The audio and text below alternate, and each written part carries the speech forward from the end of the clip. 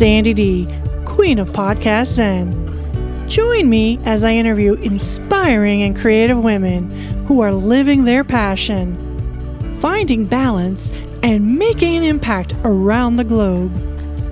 Come discover your inner Zen. Find balance while growing your business. Tap into your creative flow. Explore holistic health and spirituality. I'll share tips and tools for living a more peaceful, inspired, and balanced life. Relax, recharge, be inspired. Feel free to connect with me at All Things Relax Studios. Thanks for listening. Now let's get started. Hello and welcome to our show. Today I'm talking with Holly Francis, author and rare illness advocate. Holly, thanks for joining us from Canada. Thank you so much for having me. I'm so pleased to be a part of the show today. Thanks. So we're going to dive right in and get started. Could you tell our listeners more about you, your background, and how you raise awareness as a GBS survivor? Sure. So my story, feel free to stop me if you need to at any point, because it is kind of long. But it's okay. So basically, when I was 26, this would have been 11 years ago, I was completely healthy, living the dream. I was in my 20s. I had just gotten married. I had just given birth to my first daughter, Casey, and I was healthy, happy. Everything was going according to plan. I was at home with my daughter, and all of a sudden, this was about 3 weeks after I'd given birth, and all of a sudden I got this weird tingle in my finger, and I thought it was kind of strange. I thought maybe like I had a pinched nerve or something. I didn't know what was going on. Ignored it. Within about 3 hours, I had this weird ache in the back of my neck. And then all of a sudden I was having weakness, like I was having a hard time getting up and down the stairs. And so I'm like, okay, well, maybe it's all connected. Maybe it's a pinched nerve or something. So I continued about my day, but it just got worse. Everything got worse. The tingling got worse. The weakness got worse. The pain in my neck got worse. And to the point where it was like, no, something is seriously wrong. If this is a pinched nerve, I need to see a doctor and get some pain medication. So I left my daughter at home and I went to the hospital, and I had no idea that when I walked through that hospital, that would be the last time that I would step outside for over 3 months. Wow. So I walked through those doors, and I was very fortunate that I saw some doctors that kind of recognized what was going on. So the tingling was getting worse, the weakness just getting worse to the point where I was having a hard time like standing up and down, even walking for a couple steps. I felt like I was going to fall. I felt like my legs were 100 pounds. So they knew what was happening, and I was able to get a diagnosis of Guillain-Barré syndrome. So very rare illness.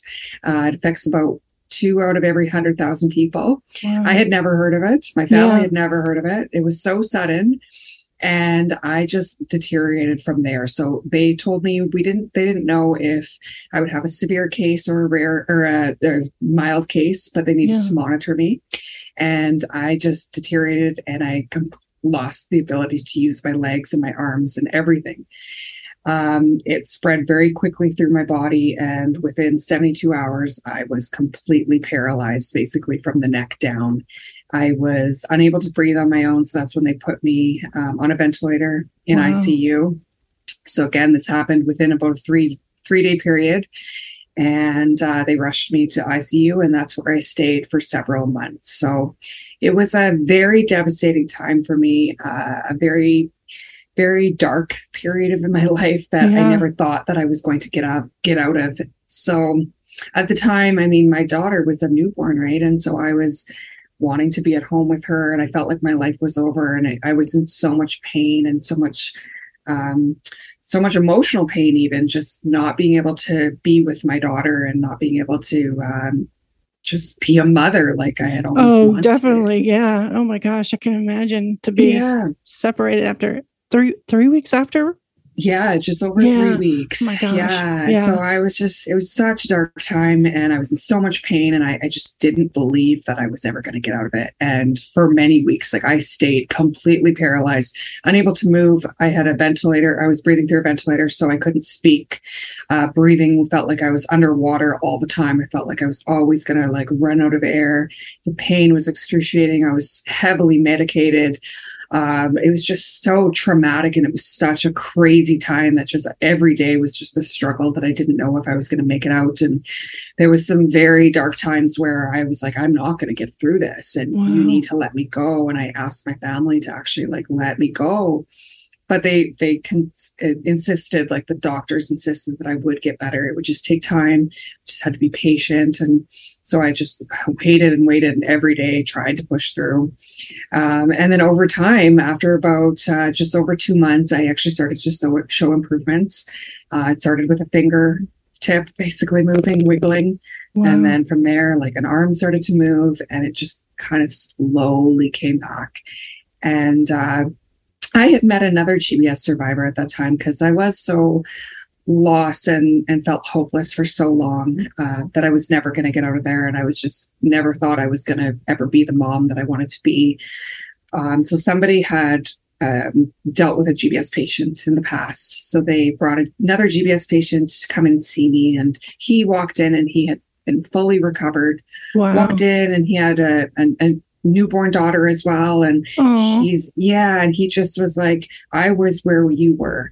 And he was actually in the exact same room that I had been in the hospital. Oh my gosh. Which was crazy. Yeah. No. So he had been the exact same state that I was, and he just looked completely healthy, like as if nothing had ever happened. So that was a huge turning point for me. Gave me that motivation. You know what? If he can do it, then I can do it. And I have to fight for my daughter. So from there, I just really worked on everything. So I worked on recovering from getting off the ventilator. So learning how to breathe, which was definitely the hardest part of my journey. So it was like practicing breathing on my own. Felt like running a marathon that you've never trained for. Yeah. And I would go off the ventilator for 30 seconds at a time, and felt like I was going to die. And then a minute, and just gradually increased it over time. Same thing with my arms, just kind of worked on physiotherapy in my bed, and slowly got stronger and stronger. So eventually, as you can see, obviously today, that I made a full recovery. Oh my gosh. And I had to go through a lot to get there. Like my physiotherapy, it just really showed me what I was capable of doing. I was in my 20s, didn't really have a lot of confidence in myself. And I gained confidence through that experience. It showed me, you know what, I can get through anything. And you're so much stronger than I believed. Because at times, like getting off the ventilator, it felt like I was never going to. And then I proved myself wrong. And so it was like, you know what, I can do hard things. Oh my goodness. So, yeah. I just can't even imagine pulling through that. And wow. I mean, you had motivation for sure with a newborn daughter. I mean, I did. My goodness. Yeah, absolutely. Oh so, and that just kind of, brought me to where I am today. And that I knew that I wanted to show other people that that are going through GBS that you can get through it. Because I know when I was there, I felt so alone and so broken, and just did not believe that I was going to get through it. And so after I recovered, it was like I had to advocate for GBS. I wanted to teach others about it and what it was. And I wanted to remind other people or show other people that were going through it themselves, or a family member, that there is hope and that you just have to keep fighting for yourself. Wow. So that segues great into the next question. So for those who aren't really familiar with GBS, what are some of the known triggers? And I know, of course, you can't say, for everybody it's this, but some of the common triggers. Yes. So Guillain-Barré syndrome it's an autoimmune disorder. And so again, they can't guarantee this is for sure your trigger, but most of the time they see it come on usually several weeks. So usually 1 to 4, 1 to 5, and sometimes it's outside of that, but usually it's pretty common between that time period after something that triggers the body to cause an autoimmune response. So typically they'll see it after the flu, so influenza, stomach bugs. So a lot of if you get food poisoning, it can actually trigger it. Those are the kind of most common. Surgery is one. I've seen it many times after childbirth. So for me, I had my daughter. I also had a C-section, and it just the entire trauma of what I've gone through and going through like pregnancy and all that. Yeah. That can cause an autoimmune response. So it really differs from person to person. I talk to people all over the world who've gone through GBS, and it's crazy. Some people, they have no known trigger. They can't think of anything that may have triggered it. Other people I've talked to, like stress, they've gone through a high stressful time in their life, and then 2 to 3 weeks later got GBS. So it's really hard to say. But for me, they think it was kind of the trifecta of everything that I went through with being pregnant, giving birth, and the C-section. Oh my goodness. Wow. Now, for those living with an autoimmune condition, reducing stress is definitely important for like managing flare-ups, for example. Can you describe what it was like to have a flare-up and how were you able to rein that back in? Yeah, so I have dealt with, ever since I recovered from GBS, I have dealt with fatigue, nerve pain. Those are the two most common residuals.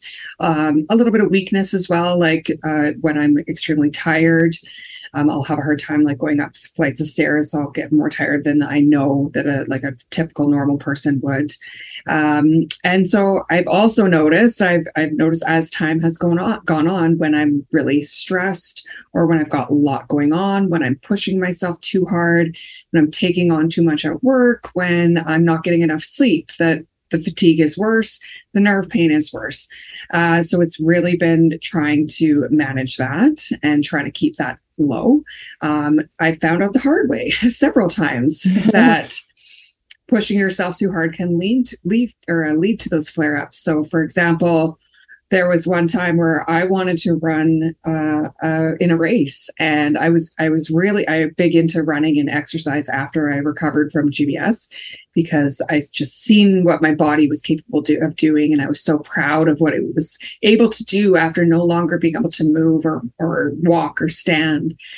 And so I got into running, and I really wanted to do this 10-kilometer race. So I had done 5Ks before, but I wanted to do a 10, and I did it, and it was so hard, and it was great. And then I had a lot of stuff going on in my life at the exact same time. I was very busy at work, and my body crashed. Wow. And so when I went through that, it was very scary because it was so severe. The fatigue and nerve pain was so severe that it felt exactly like I was getting GBS again. And the nerve pain was coming back. So it was the tingling, exactly like how it first came on. The weakness, I was having a hard time. I felt so exhausted. And it continued to get worse and worse. And so I actually ended up eventually going to the hospital. And I was very grateful. They were like, you know what, it could be GBS again. Let's monitor you and see. And then after I completely stopped and rested, it didn't go any further. Nothing else happened. And so from there, they took me off work and they said, you need to take care of yourself and you need to slow down. Yeah. And you need to just focus on you for a little while and not worry about anything else. And so that's what I did. And I was able to really rein it in and bring it down those levels of high fatigue and high even anxiety I was going through as well, because it was so scary. And the nerve pain reduced and the fatigue reduced. And so that was a wake-up call for me to really pay attention and not push myself too hard. Yeah. It's hard finding that balance, because you do need to push yourself a little bit outside of your comfort zone. That's how you usually like increase your strength and that sort of thing. But there is that fine line. And so for me, it's been about really learning that over the years of what is too extreme and what's not, recognizing the signals that my body is telling me, like, oh, I've had an increase in nerve pain. Okay, what is going on at work? What have you been taking on? Have you been getting enough sleep? Are you stressed? Okay, if so, then you need to tone it down so that I can usually stop it. So I've been able to do that. I've been living with the residuals of GBS now for 11 years. And I think the last 3, I've really got it under control. For me, sleep is most important. Mm-hmm. Getting a good night's sleep and then keeping stress down is number 2. And as far as the whole keeping stress down, especially when we're talking about dealing with work too, but even for like personal obligations, would you say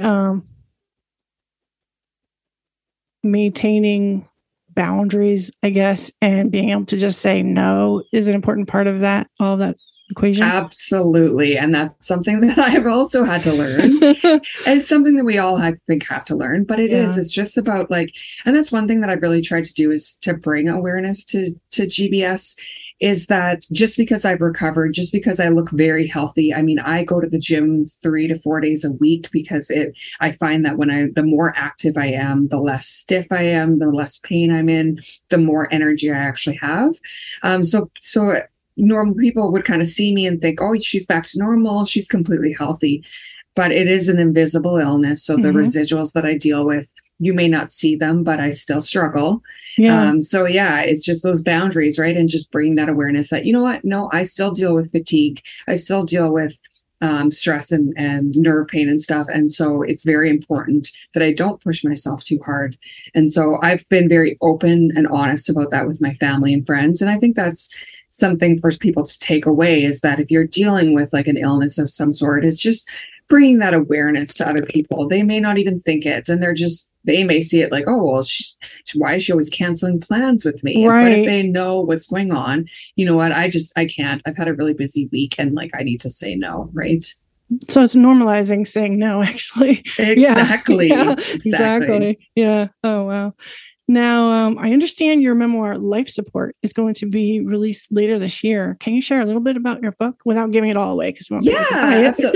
Absolutely. So basically, it actually goes back like almost 10 years ago. So when I had recovered from GBS, I had a lot of people, obviously, in my 20s. Everyone's coming to me going, what was it like being in ICU for that many months? Yeah. What was it like to go through GBS? And I couldn't explain that in one conversation. So I actually ended up writing a book, and I wrote it very quickly. I wanted to talk about what I had gone through, and I self-published it, and I put it out there like within a year of recovery.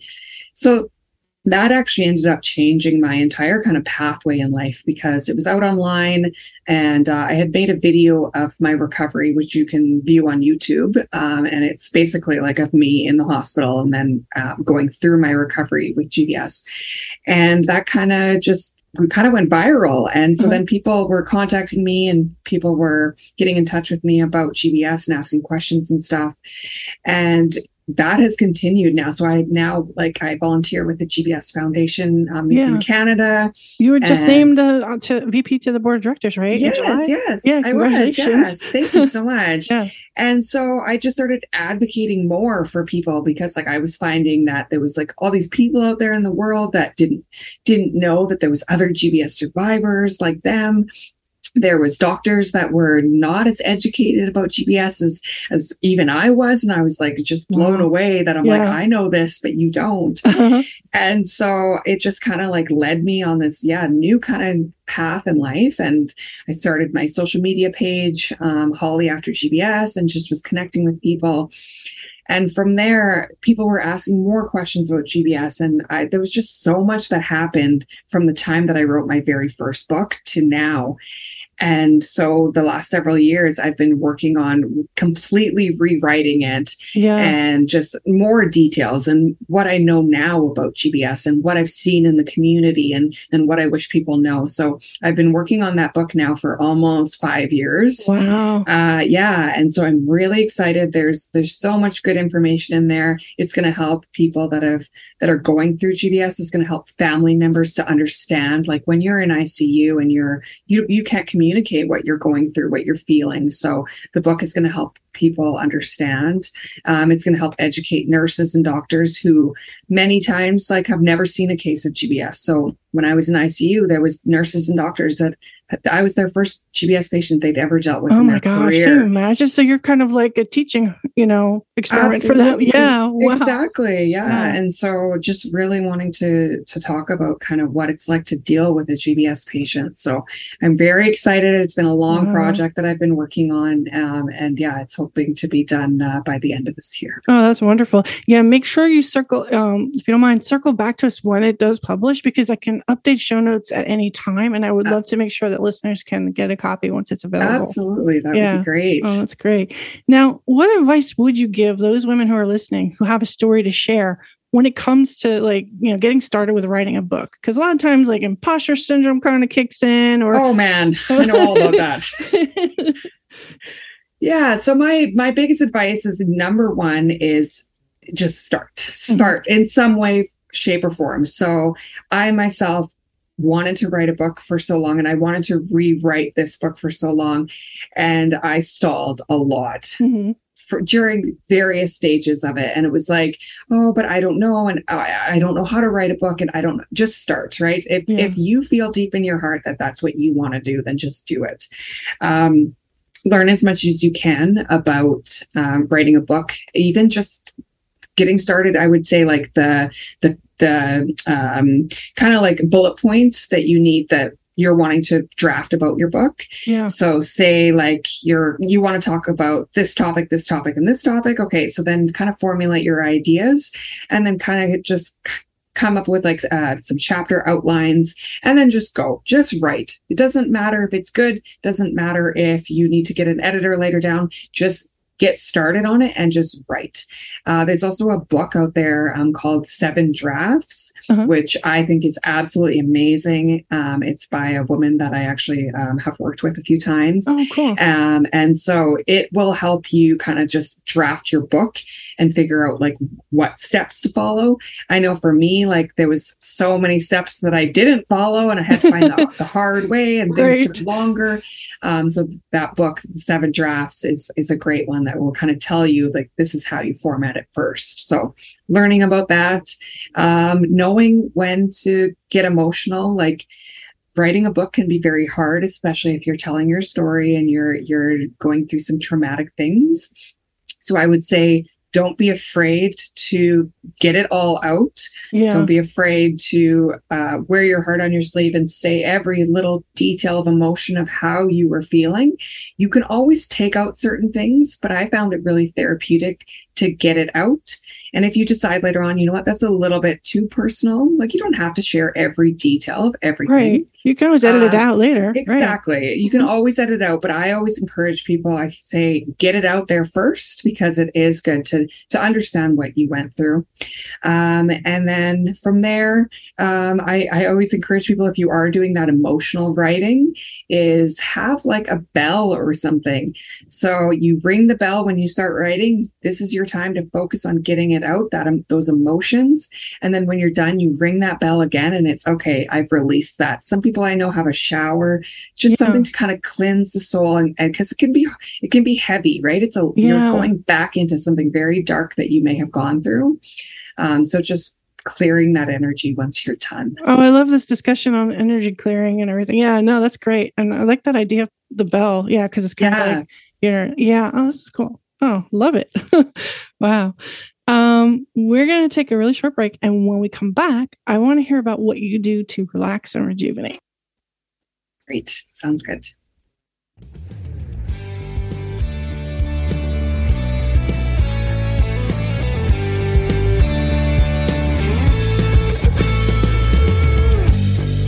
You have a voice, and it deserves to be heard.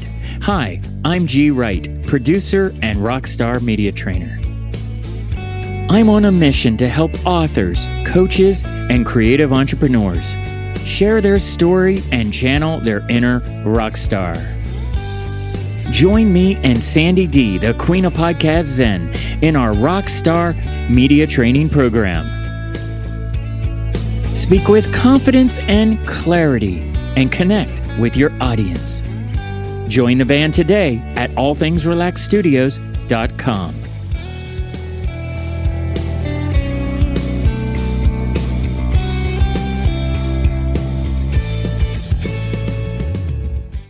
So, Holly, what do you do to relax and rejuvenate? As we know, this is especially an important component for your health.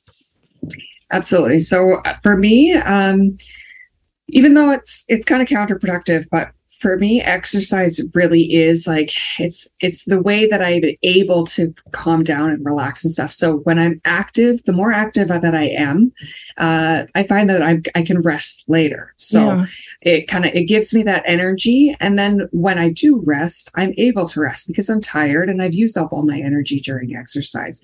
So for me, it's really listening to my body. I just kind of know, like, I know how my body feels when, you know what, it's tired. It is time to take a break. It's time to sit down. The mental side of things, people don't realize, but like it can be mentally exhausting. Yeah. Sitting at a computer and dealing with people all day, or talking on a phone, or whatever, dealing with people in person, depending on the type of person you are, the type of job you have, right? And so even if you're not using your physical body, it can be mentally draining to do certain things. So knowing what those are and knowing when, you know what, it's time to take a break. It's time to rest. So for me, like, you know what, I'm done. I'm watching Netflix. I'm having a bath. I'm having a hot bath. You know what? Scrolling Facebook, I'll admit it. Honestly, that is rest for me, because it's just very relaxing. I'm not doing a lot of work on it or anything. I'm just kind of scrolling. Hot baths are another one. Movie nights, just relaxing on the couch. So those are the most important things. I find like massage therapy is very, very helpful for me as well. Oh, yeah. Going for walks every day, that's something that I've just recently implemented in the last several, I guess, probably a couple months that I've been doing. Before, it would just kind of be here and there, but I find it very therapeutic just for both the mind and the body. Just kind of you know what, just focusing on your own thoughts, focusing on the nice fresh air outside, the sunshine, and just being able to kind of calm the body down. Oh, I love it. Yeah, this is great. Yeah, I don't know if I shared it out with you. Last year, we ended up adopting a puppy, and my primary reason was to get myself to go out and do more walking. And it's great because a dog will tell you, hey, it's time to go for a walk. Absolutely. Yes, we got our dog during COVID. So yeah. Yeah, so you know. Yeah, we know all about that. Yep. So yeah, getting out there and has been really good. Nice. Now, last but not least, who or what inspires you? And it could be more than one. You don't have to limit it to one. I think the GBS survivors that I've met and that I've known over the years, they inspire me. Not everybody does recover from Guillain-Barré syndrome. So some people are left in wheelchairs, using walkers, using canes. They just don't regain that strength to their full capability. So I know how fortunate I am to have regained everything. So I do exercise because I know that they're not able to. And they inspire me, the ones that are dealing with fatigue and pain all the time. I know that, again, I'm very fortunate that I've been able to kind of manage my residuals, but not everybody does. So they inspire me because I know that, like, they're getting up every day and they're fighting battles that some people just don't even see and don't even realize.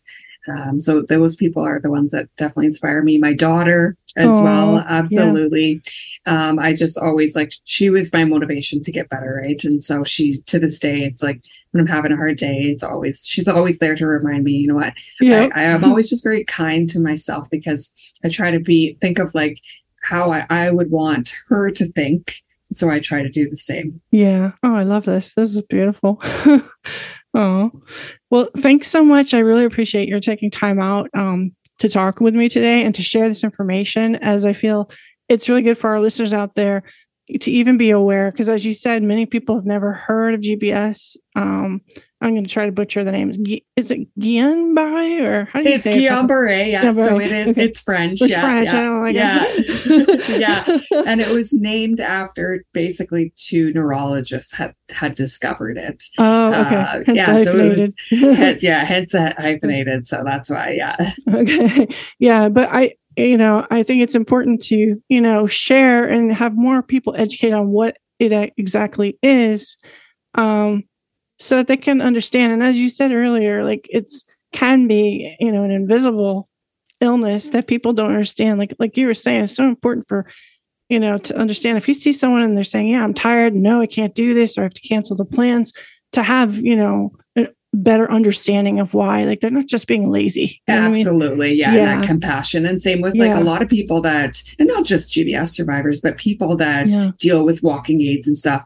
Just because they don't need it one day doesn't mean that they don't next, right? And so that's a misconception, is that like somebody that's in a wheelchair, they need a wheelchair all the time, but that's not true. Right. It's actually like 70 to 80% of wheelchair users don't need it all the time. Right. And so if just because they are walking and they're fine and they seem healthy, and then the next day they're just exhausted and tired, it's because of that fatigue. And fatigue is so common in so many different illnesses out there. Yeah, exactly. Wow. So I want to ask you, where's the best place for listeners to connect with you? So there's several ways. My website has like a wealth of knowledge. So it's hollyaftergbs.com. Mm-hmm. And then, of course, social media. Instagram is my favorite. So that's just kind of where I hang out the most. Yeah. So if you want to follow me along there, again, Holly After GBS. So Instagram. I'm also on YouTube. I put out a lot of YouTube videos for GBS survivors. Just common questions that I get, common concerns about going through GBS. So I'll put out videos there. And then I'm also like on TikTok and Facebook, and we'll like just post kind of random stuff here and there, but lots of educational stuff, lots of helpful things, helpful tips and stuff for GBS survivors. And then, of course, I always want to mention the GBS CIDP Foundation of Canada. So that's kind of what I'm affiliated with, and they are a fantastic resource for support and education. So they obviously help anybody that's in Canada. But if you wanted to kind of reach out to somebody within your own country, there are chapters all over the world as well. Oh, this is great information. So thanks again. For our listeners, I'm going to include links to all the places you appear, all your resources in the show notes, so that they can reach out and they can learn more. So thanks again, Holly. I really appreciate it. Yes, thank you so much for having me. This is wonderful. Yeah. So I want to thank everyone for listening. We appreciate your support. Ciao. You've been listening to All Things Relax with Sandy D. Relax, recharge, be inspired, and step into your power. Sandy D, the Queen of Podcast Zen, would love to hear from you. You can connect with her on Instagram or Facebook at All Things Relax Studios. Thanks for tuning in. Until next time.